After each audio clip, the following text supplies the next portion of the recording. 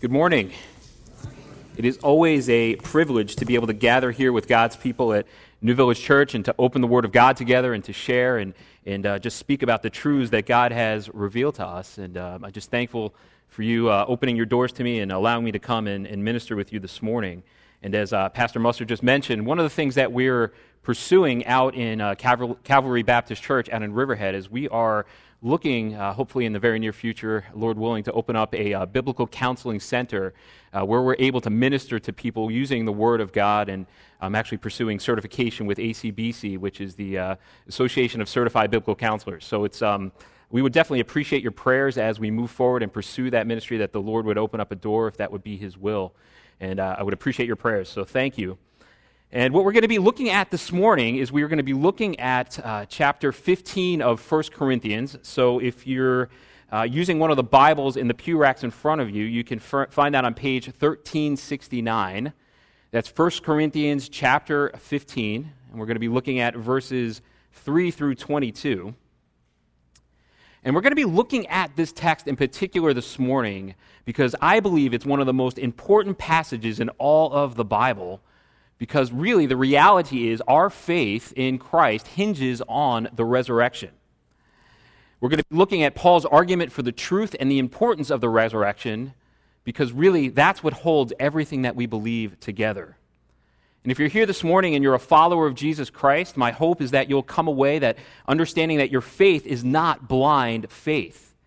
It's faith that's rooted in actual events in history, things that really happened.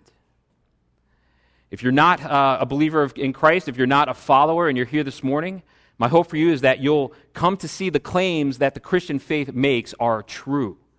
They're not stories. They're not legends.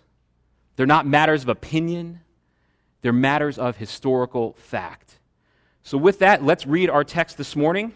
Again, it's 1 Corinthians chapter 15, starting in verse 3. It says, "For I delivered to you as of first importance what I also received, that Christ died for our sins in accordance with the Scriptures, that He was buried, that He was raised on the third day in accordance with the Scriptures, and that He appeared to Cephas, then to the 12. Then He appeared to more than 500 brothers at one time, most of whom are still alive, though some have fallen asleep. Then He appeared to James, then to all the apostles.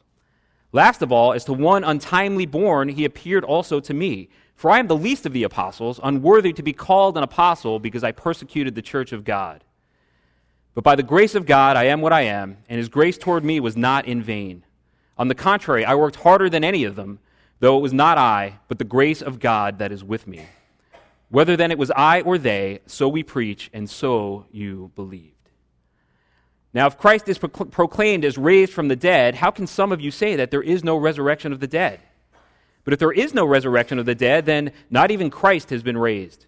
And if Christ has not been raised, then our preaching is in vain and your faith is in vain. We are even found to be misrepresenting God because we testified about God that He raised Christ, whom He did not raise, if it's true that that the dead are not raised. For if the dead are not raised, not even Christ has been raised. And if Christ has not been raised, your faith is futile and you're still in your sins. Then those also who have fallen asleep in Christ have perished. If in Christ we have hope in this life only, we are of all people most to be pitied. But in fact, Christ has been raised from the dead, the firstfruits of those who have fallen asleep. For as by man came death, by a man has come also the resurrection of the dead. For as in Adam all die, so also in Christ shall all be made alive." This is the word of God. Let's pray. Father in heaven, we just thank you, God, for the truth of the resurrection. And we just thank you as we gather here today that you would be with us, that your Spirit would fill this place, that this place would be filled with your glory. I just pray, God, that as we go through the truth of your word, that you would engage our hearts, that you would engage our minds, help us to see the truthfulness of the resurrection of Jesus. We just thank you for this privilege. We just thank you in His name. To Him be the glory in the church in all the generations, forever and ever. Amen. Now, you might be wondering why a sermon on the resurrection? Why today on September 17th, 2017? And the reason I say that is because most of the time what preachers will do is they reserve sermons about the resurrection for when? For Easter. Right. But I am convinced more and more that in this day and age, in this society that we live in, where most people equate faith with feelings and not fact, that we just understand how important it is that the faith that we hold, that the resurrection of Jesus Christ is rooted in events that actually happened. Our faith is not based on feelings, it is based on truth. But the sad fact is, most people that we know in this day and age would say the opposite. They would say, I believe what I believe because it's what I feel. If you were to walk down the street here, for example, to the Smith Haven Mall, and you were to ask passersby what they believed about God and the afterlife, you're going to get a whole host of answers. You might hear things like, I'm an atheist. I don't believe that there's a God. You might hear, I believe that there's a God, and the truth is, I think all religions, all people of faith, really worship the same God. There's just different paths to get to him. Now, if you're a Christian, it's narrow-minded for you to think that there's only one way to God. There are many ways to God. You just have to figure out which one feels right to you. You might hear that. You also might hear that what I believe may be true for me, but that doesn't mean it's true for you. That's okay, and really it's intolerant of you to try to force your beliefs on anyone else. You might also hear, what I believe works for me. It makes me feel good about myself, and that's really what's important, isn't it? You might also hear, well, religion is not about facts, it's about faith. If you were to follow that up with a question and you were to ask them, why do you believe that? The answers you get would surely astonish you, but none of them would be grounded in truth. If you were to ask one of those people, how do you know that what you believe is right? You might hear them say, I don't think it's a matter of right or wrong. As long as your faith helps you to be a better person, I don't care what you believe in. Now, if you were to ask those same people what they believe about 2 + 2 = 4, how would you respond to the following answers? It's narrow-minded to think that there's only one right answer. All answers are equally valid. Now, keep in mind, 2 + 2 = 4. You might hear, I'm a free spirit. I just follow my intuition. I'm going to go with 42. What if you heard, belief in those unique properties of the number 26 has really changed my life? I know in my heart that the answer is 26. It's given me my best life now. You might also hear, who has time for questions like these? It's all so complicated. Who really cares anyway? At the end of the day, no one can really know what 2 + 2 really is. Now, obviously, those answers are ridiculous. It's patently absurd to say that 2 + 2 = anything but 4. Now, why is that? It's an indisputable fact. 2 + 2 = 4 no matter what. It's undeniable truth. It is absolute certainty. Now, if you're sitting here today and you're a math teacher, please don't come up to me after the sermon and say, I can tell you when 2 + 2 doesn't equal 4. I know, that's not the point. The point is, we really don't live that way in the real world. So why would we live that way when it comes to matters of faith? Now, I think the reason that we do that is we live in a society that believes faith and truth are not compatible, that they don't go together. They believe, as I said earlier, that faith is based on feelings, that it can't be based on facts, and because of that, we as Christians, we struggle to present the gospel of Jesus Christ as a matter of historical fact. The reality is, though, the Christian faith is founded and rooted on and in the truth of the resurrection. It connects us as God's people today to actual things that happened in history, and we can be certain of them. Just as certain as we can be that 2 + 2 = 4. And because the resurrection of Jesus is central to the truth of the gospel, we must understand how significant it is. Paul says in the opening verses of this passage that it's as of first importance. So we're going to look at 3 things this morning about the resurrection of Jesus, 3 things in our text that, if we examine them closely, they help us to understand why the resurrection is so important to the truth of Christianity. And as we read this passage from 1 Corinthians 15, we're going to come to see 3 things. We're going to first come to understand that the resurrection of Jesus is preeminent. Paul says that it's as of first importance. We'll also see that the resurrection of Jesus is factual. We can believe it's factual because it's based on eyewitness testimony. There's evidence for the facts of the resurrection. And finally, we're going to see that the resurrection of Jesus means life. For those that believe, for those that have turned to him in faith and repentance, the resurrection means for us life. So the first thing we have to understand is that the resurrection of Jesus is preeminent. Look with me at verses 3 and 4. It says, "For I have delivered to you as of first importance what I also received, that Christ died for our sins in accordance with the Scriptures, that he was buried, that he was raised on the third day in accordance with the Scriptures." See, Paul's describing the gospel here in its simplest, most concise form, that Christ died for our sins, that he was buried, and that he was raised on the third day. Now, that's certainly not every aspect of the gospel, but it's which is as of first importance. The death, burial, and resurrection of Jesus Christ. And the reason why that's as of first importance is this: if there's no resurrection, there's no gospel. If there's no resurrection, there's no Christianity. You see, the resurrection of Jesus is the linchpin of the Christian faith. Now, if you're not familiar with with what a linchpin is, it's something that holds things together. Now, I want you to picture with me a car driving down the highway at 60 miles an hour and the wheels come off. What would happen to that car? It would crash. It would get destroyed. Now, the linchpin is what holds the wheels onto the car. And Paul is saying that that's the same thing about Christianity. The resurrection of Jesus is the linchpin of the Christian faith. If we don't have the resurrection, if that gets taken away, it's like taking the linchpin out of the car and the wheels would come off. Let's look at what Paul says if there's no resurrection from the dead, or resurrection of the dead. He gives us 8 things. Look with me at verse 13. It says, "But if there's no resurrection of the dead, then not even Christ has been raised. So if the resurrection isn't true, then Christ himself is dead and in the ground. And if that's true, we see in verse 14, and if Christ has not been raised, then our preaching is in vain and your faith is in vain. If Christ has not been raised, then I'm just wasting my time this morning, and you're wasting your time listening to me because these things are just empty words." And if that's not bad enough, look at verse 15. It says, "We are found to be misrepresenting God because we testified about God that he raised Christ, from whom he did not raise, if it's true that the dead are not raised." So if it's true that Christ hasn't been raised, then we're false witnesses of God. A most heinous thing if there ever was one. Verse 17, "And if Christ has not been raised, your faith is futile and you're still in your sins." You see, a dead Savior can't save anyone.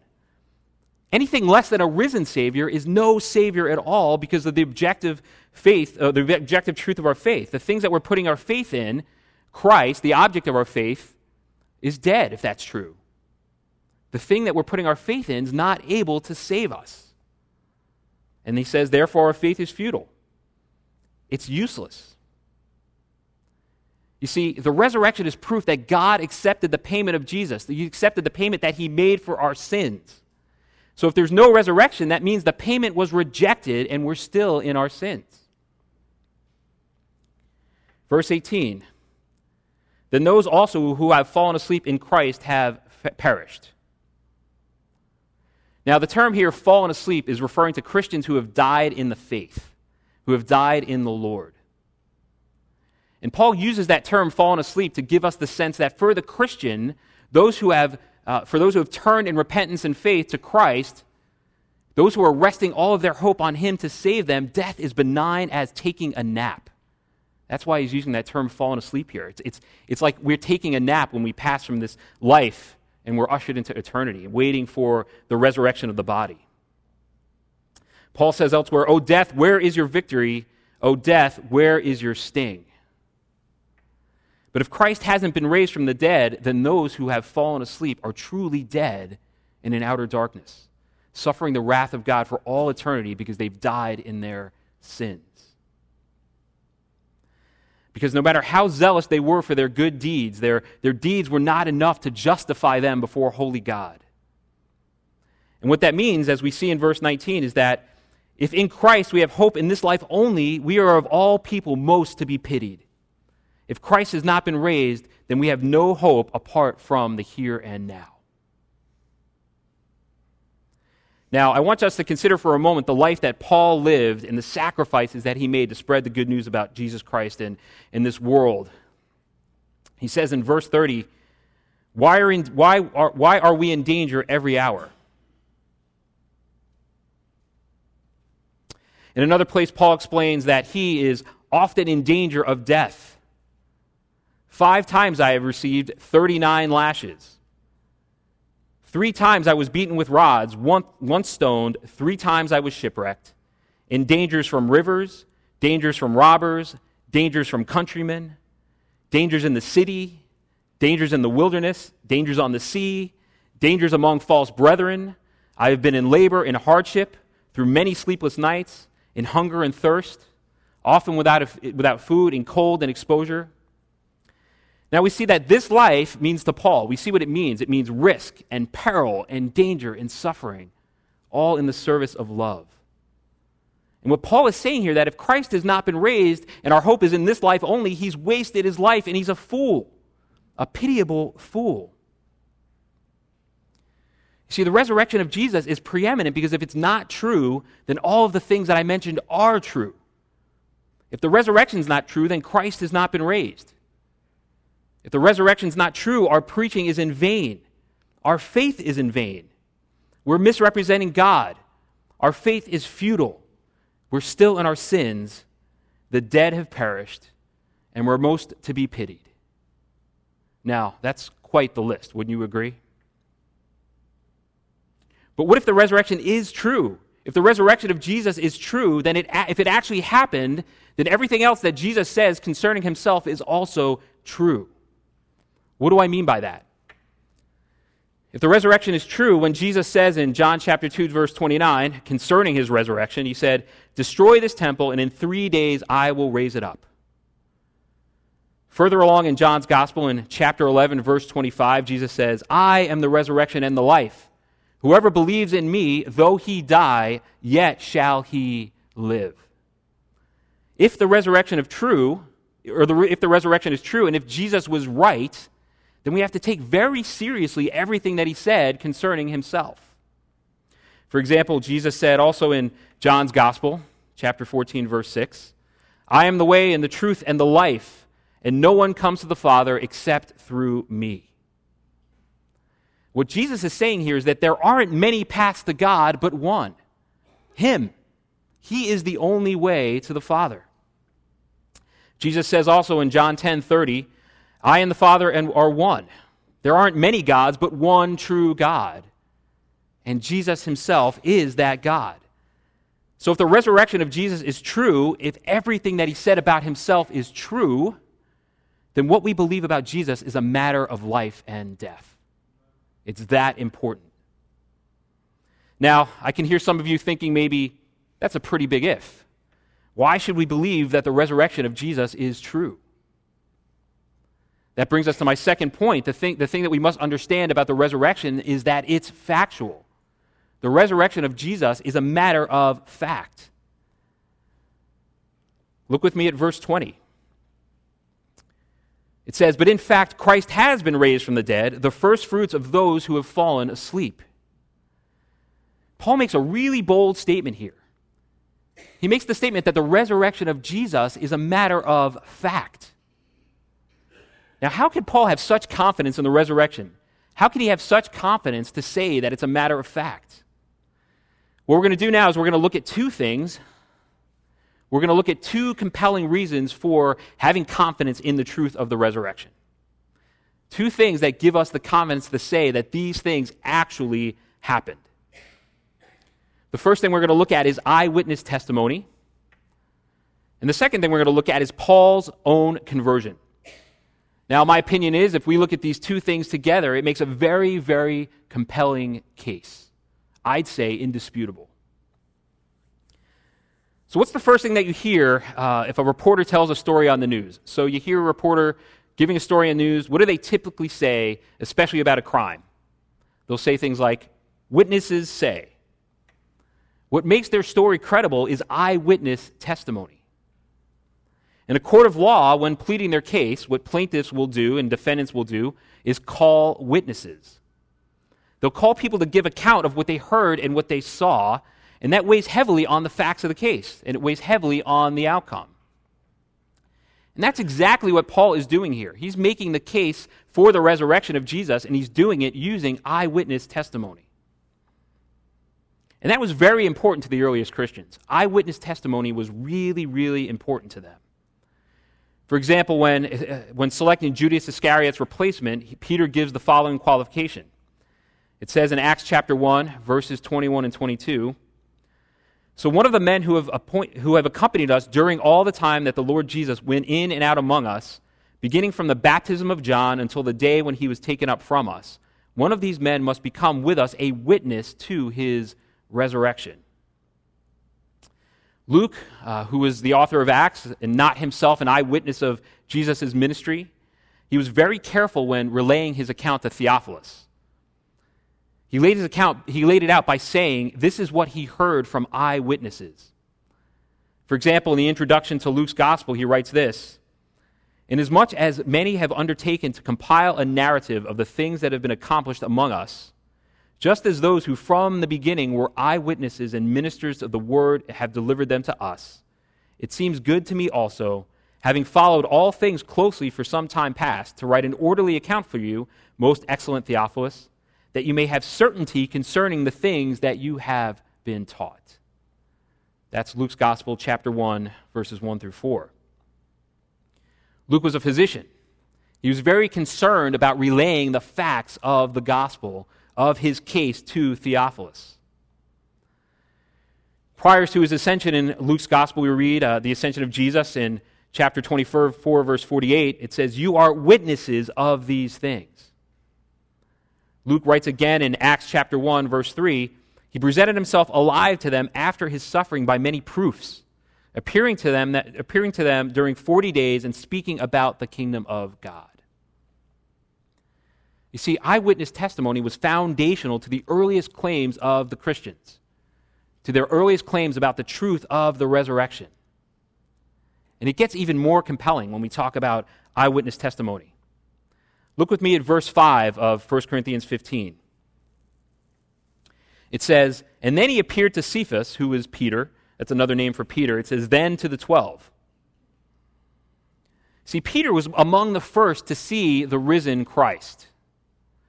Peter and John were the first men to see that Jesus' tomb was empty, and Peter was among the first to actually see him risen from the dead. Now, I want you to realize that for the earliest Christian followers, they weren't easily persuaded. Many of them, after following Jesus for 3 years, had their doubts. If you remember back to the account of the Garden of Gethsemane, when Jesus in the garden on the night before he was crucified, when the soldiers came to arrest him, what did the disciples do? They fled. They took off. They scattered. They fled, and Peter himself went on to deny Jesus 3 times. See, they had their doubts. And as Jesus hung on the cross, who among his disciples were there? Just John. The rest of them were scattered. They had taken off. Now, what persuaded Christ's earliest followers? It was the appearance of the risen Christ. It was seeing him raised from the dead. And they were persuaded because they after seeing him, they believed that it was true. They were witnesses to the risen Christ. Now, we're all familiar with the story of doubting Thomas. He said, "Unless I see and feel the marks in his hands and in his side, I will never believe." But what was his reaction after he saw Christ? After Christ appeared and he put his hands in his, or felt the wounds in his hands and the wounds in his side? He bowed down and confessed, "My Lord and my God." Christ's earliest followers were compelled to believe because they saw him risen from the dead. Now, there are many skeptics that try and dismiss this eyewitness testimony. And we don't have time this morning to get into all the various theories and all the ways that they try to convince people that their skepticism is correct. But one thing that none of them are able to explain away is this. Look with me at verse 6. It says, "Then he appeared to more than 500 brothers at one time, most of whom are still alive, though some have fallen asleep." Again, that means some have died. So essentially, Paul is saying Jesus was seen by 500 people at one time, and most of them are still here. Now, you couldn't write something like that if it wasn't true. And what Paul is saying here is that the resurrection didn't happen in a corner. It wasn't something that happened in private. It was public, and a lot of people saw it. A lot of people saw it. You see, one of the sad facts of our day is that there are people who actually claim that the Holocaust never happened. Maybe you've heard it. Maybe you've seen things like this talked about in the news, on the internet. And when you hear a statement like that, it's shocking. It's shocking, but sadly, there are people out there who actually believe it. In response to that claim, one person writes this, and I quote, "How can people still believe that the Holocaust never happened when there's so much proof that it did? We have pictures of concentration camps and books and survivors. Plus, this was not that long ago. People would know if it were a lie or not. I just don't get it. I think people should ask my teacher's grandmother about it. She's a Holocaust survivor and was a victim of cruel experiments. They should ask the people who have seen their families killed before their eyes. How could anyone deny the Holocaust?" And what I want you to realize, and here in verse 6, Paul is saying the exact same thing about the resurrection. He's basically saying, how can anyone deny the resurrection? It wasn't that long ago from their perspective. You see, 1 Corinthians was most likely written within 25 to 30 years of Jesus' resurrection. So for them, it didn't happen that long ago. He says we have more than 500 witnesses, and most of them are still here. They're still alive. If you don't believe me, go ask one of them. You see, Paul couldn't say those things unless the resurrection were true. It says in verse 7, "Then he appeared to James, then to all the apostles." The James mentioned here by Paul is James, the half-brother of Jesus. And you see, James, and along with his other brothers, they were skeptical of Jesus during his earthly ministry. But they came to faith when they saw him risen from the dead. It says in John chapter 7, verse 5, "For not even his brothers believed in him." So think about that from James's perspective for a moment. He grew up with Jesus. He saw him heal the sick and the blind. He saw him cast out demons. He saw him raise other people from the dead. But it wasn't until James saw Christ raised himself that he believed. The resurrection was that compelling. I mean, think about it. If anybody were to deny that Christ was who he said he was, it would have been James. He grew up with Jesus. Just think about that for a moment. Think about brothers or sisters that you may have. You've seen them be disobedient to parents. You've seen them do all sorts of things. So if Jesus wasn't who he said he was, James would have never come to faith. But the resurrection cemented it for him. He saw the risen Christ and he believed. Lastly, here we have Paul's own conversion. Look with me at verse 8. Paul writes, "Last of all, as to one untimely born, he appeared also to me. For I am the least of the apostles, unworthy to be called an apostle because I persecuted the church of God." Now, turn with me to Acts chapter 26. Acts 26. You can find that if you're using a Pew Bible on page 1333. And I just want to look for a moment at Paul's own account of his own conversion. He's talking to King Agrippa, and he says, starting in verse 9, "I myself was convinced that I ought to do many things in opposing the name of Jesus of Nazareth. And I did so in Jerusalem. I not only locked up many of the saints in prison after receiving authority from the chief priests, but then when they were put to death, I cast my vote against them. And I punished them often in all the synagogues and tried to make them blaspheme. And in raging fury against them, I persecuted them even to foreign cities." So he chased after them. "In this connection, I journeyed to Damascus, where the authority and commission of the chief priests, under their authority, and midday, O king, I saw on the way a light from heaven, brighter than the sun, that shone around me and those who journeyed with me. And when we had fallen to the ground, I heard a voice saying to me in the Hebrew language, 'Saul, Saul, why are you persecuting me? It's hard for you to kick against the goads.' And I said, 'Who are you, Lord?' And the Lord said to me, 'I am Jesus, whom you are persecuting. but rise and stand upon your feet, for I have appeared to you for this purpose, to appoint you as a servant and a witness to these things which you have seen, to which you have seen me, and to those in which I will appear to you, delivering from you your people and from the Gentiles, who I am sending to you to open their eyes, so that they may turn from darkness to light and from the power of Satan to God, and they may receive forgiveness of sins and a place among those who are sanctified by faith in me. Therefore, O King Agrippa, I was not obedient to the heavenly vision, but declared first to those in Damascus, then in Jerusalem, and then all the region of Judea, and also to the Gentiles, that they should repent and turn to God, performing deeds in keeping with their repentance. For this reason the Jews seized me in the temple and tried to kill me. Now, the irony here is that Paul, who himself was a Jew, a Pharisee, which means he was among the religious elite of the day,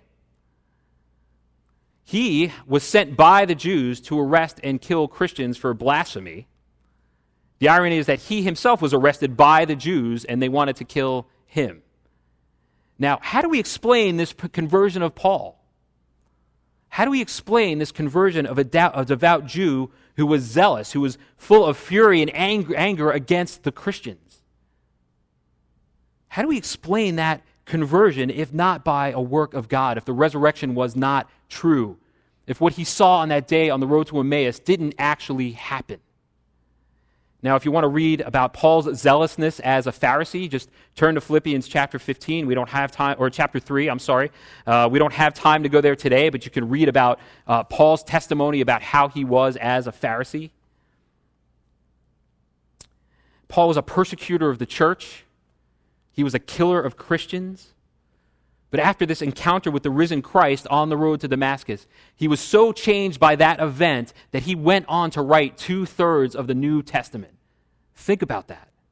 It's compelling. He had an encounter with the risen Christ. Now, because of the eyewitness testimony and the conversion of Paul, we can believe that the resurrection really happened.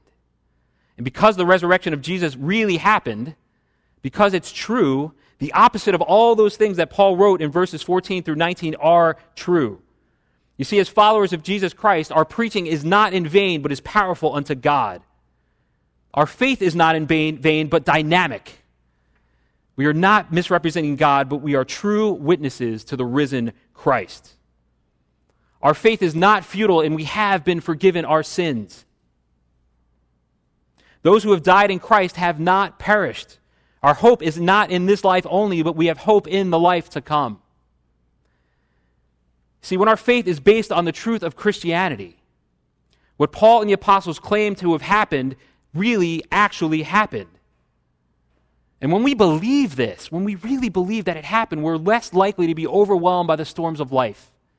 When faced with difficulties, we're less likely to fall apart. We're less likely to have doubts when we understand that our faith is rooted in something that is true. You see, our relationship with God is forever secured by a bloody cross and an empty tomb. Our standing with God does not depend on our current circumstances. It doesn't depend on our experiences or our feelings, good or bad. This is truly good news and the only place to find comfort, the only place to find consolation and strength during the trials of life and during the tragedies that we're all going to face. And finally, because the resurrection is true, it serves as the guarantee for the life of Christian believers at the end of the age, for the life to come. And that brings us to our last point. The resurrection of Jesus means life. Let's look at verses 21 and 22. It says, "For as by a man came death, by a man has come also the resurrection of the dead. For as in Adam all die, so also in Christ shall all be made alive." Now, Paul reminds us here that death is the penalty for Adam's disobedience to God, and the curse of death came to us through Adam. Death came by a man, it says in verse 21, and is passed on to all of Adam's descendants, which is all of us. See, Adam acted as what is called the federal head. He's our representative of the human race. And it says in verse 22, "For as in Adam all die." What that means is, as a consequence for Adam's disobedience, the whole entire human race was plunged into sin and death. The reason we die is because of Adam's act of rebellion. Before we come to Christ, we are dead spiritually, and we will die physically one day. But Paul says this in Ephesians chapter 2, verses 1 through 3. "And you were dead in the trespasses and sins in which you once walked, following the course of this world, following the prince of the power of the air, the spirit that is now at work in the sons of disobedience, among whom we all once lived in the passions of our flesh, carrying out the desires of the body and mind, and were by nature children of wrath, like the rest of mankind." So because of the sin of Adam, we were born in trespasses and sins ourselves. We are by nature children of wrath, like the rest of mankind. But there's hope. Look with me again at verse 21. It says, For as by a man came death, by a man has come also the resurrection of the dead. Because death came by a man, the reversal of the curse must also come through a man, the second Adam, the Lord Jesus Christ. But you see, unlike Adam, Jesus wasn't just a man. It's another of the earliest claims of the Christians is that Jesus is truly God himself. He is the God-man, the second person of the Trinity, who existed eternally with the Father and the Spirit, who took on human flesh, who came to earth to save his people from their sins. You see, the resurrection, it also establishes proof of Jesus' deity, that he is God in human flesh, whose death upon the cross for us and in our place accomplishes our salvation, if we believe. If we really believe and truly believe that these things happen. You see, it's not just enough to know the facts about the gospel. We have to believe it. We have to lay hold of it. We have to believe in our hearts that it's true. Thomas Boston, a Scottish Presbyterian, wrote this. He said, and I quote, "He had remained in the grave if it had been reasonable to believe him only an ordinary person, and that his death had been the just punishment of his presumption in calling himself the Son of God. If those things are true, then our faith is not true. But as we pointed out, Jesus didn't remain in the grave. He is risen. See, the resurrection was the triune God's amen to all that Christ did on earth in accomplishing salvation for his people. And because the resurrection of Jesus is true, death doesn't have to be the end of the story. It's why Paul says that those who have died in Christ or who have died in faith have merely fallen asleep. He goes on to say in Ephesians, quote, "But God, being rich in mercy, because of the great love with which he loved us, even when we were dead in our trespasses, made us alive together with Christ.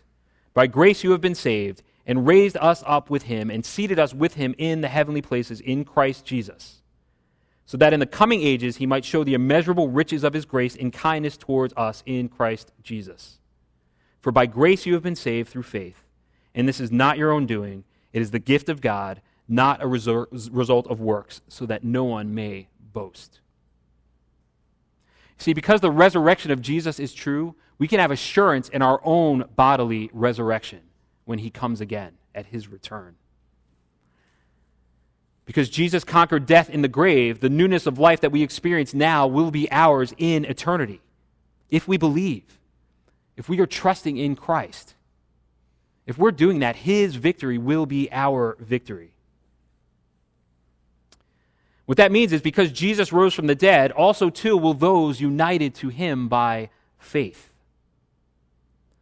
Now, if you're a follower of Jesus Christ, if you've hung all your hope on him to save you from your sin, you've already been raised with Christ positionally. We're there with him positionally, as Paul said in Ephesians.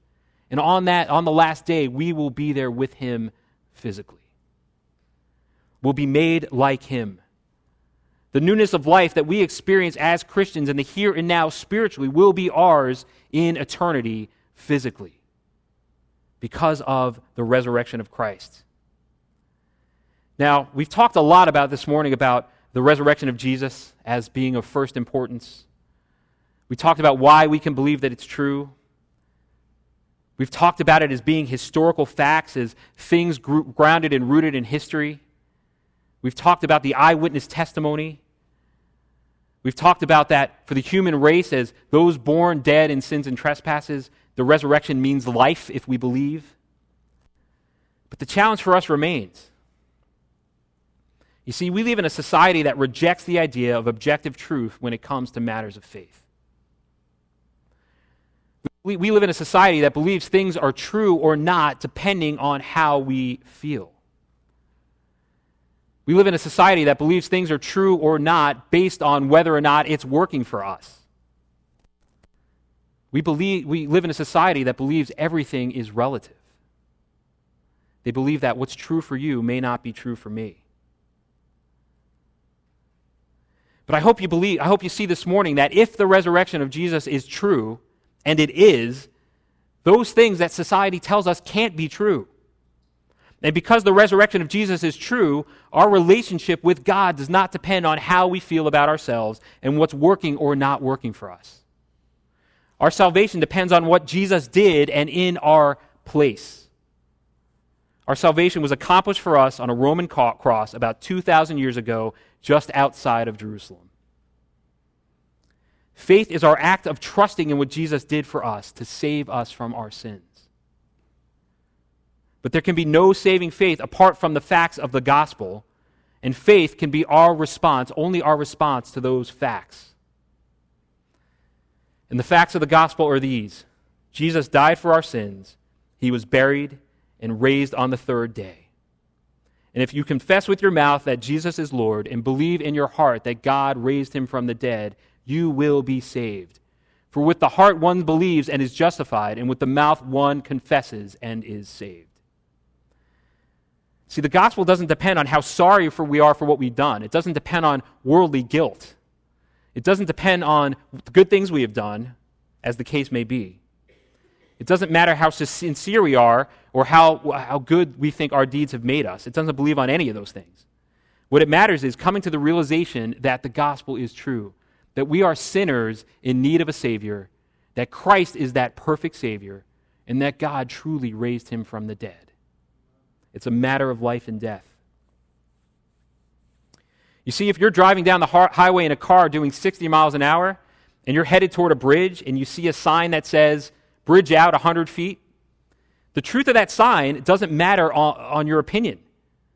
The bridge is either out or it's not. What you choose to believe about that sign is a matter of life and death. It's the same thing with the resurrection. You see, the resurrection of Jesus is the sign that claims the Christian faith is true. The truth of the resurrection doesn't matter on our opinion. It's a matter of fact. It either happened or it didn't.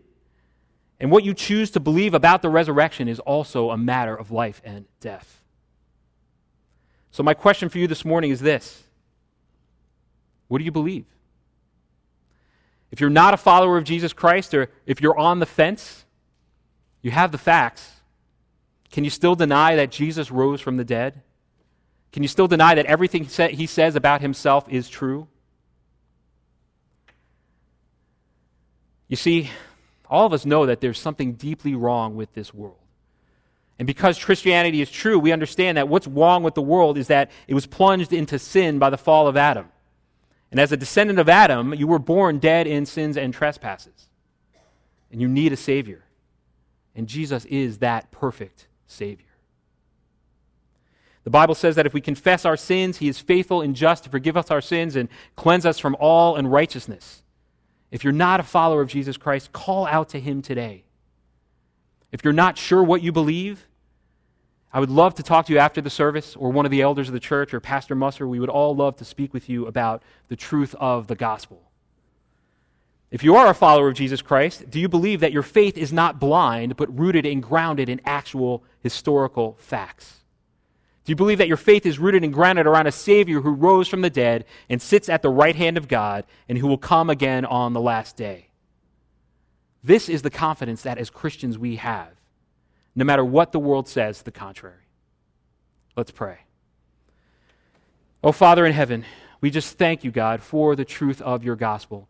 We thank you for indeed that Christ is raised from the dead, that our faith is not in vain, that we are not dead in our sins. We praise you, God, for all of the glorious things that you have done in the resurrection of Jesus. So I just pray, Lord, that you would allow these truths that have entered our mind to penetrate our hearts and to pierce us to the core, that you would grow us in our faith, that you would grow us in our love, that you would draw our affections away from this world and towards the Lord Jesus Christ. To him be the glory. In his name I pray. Amen.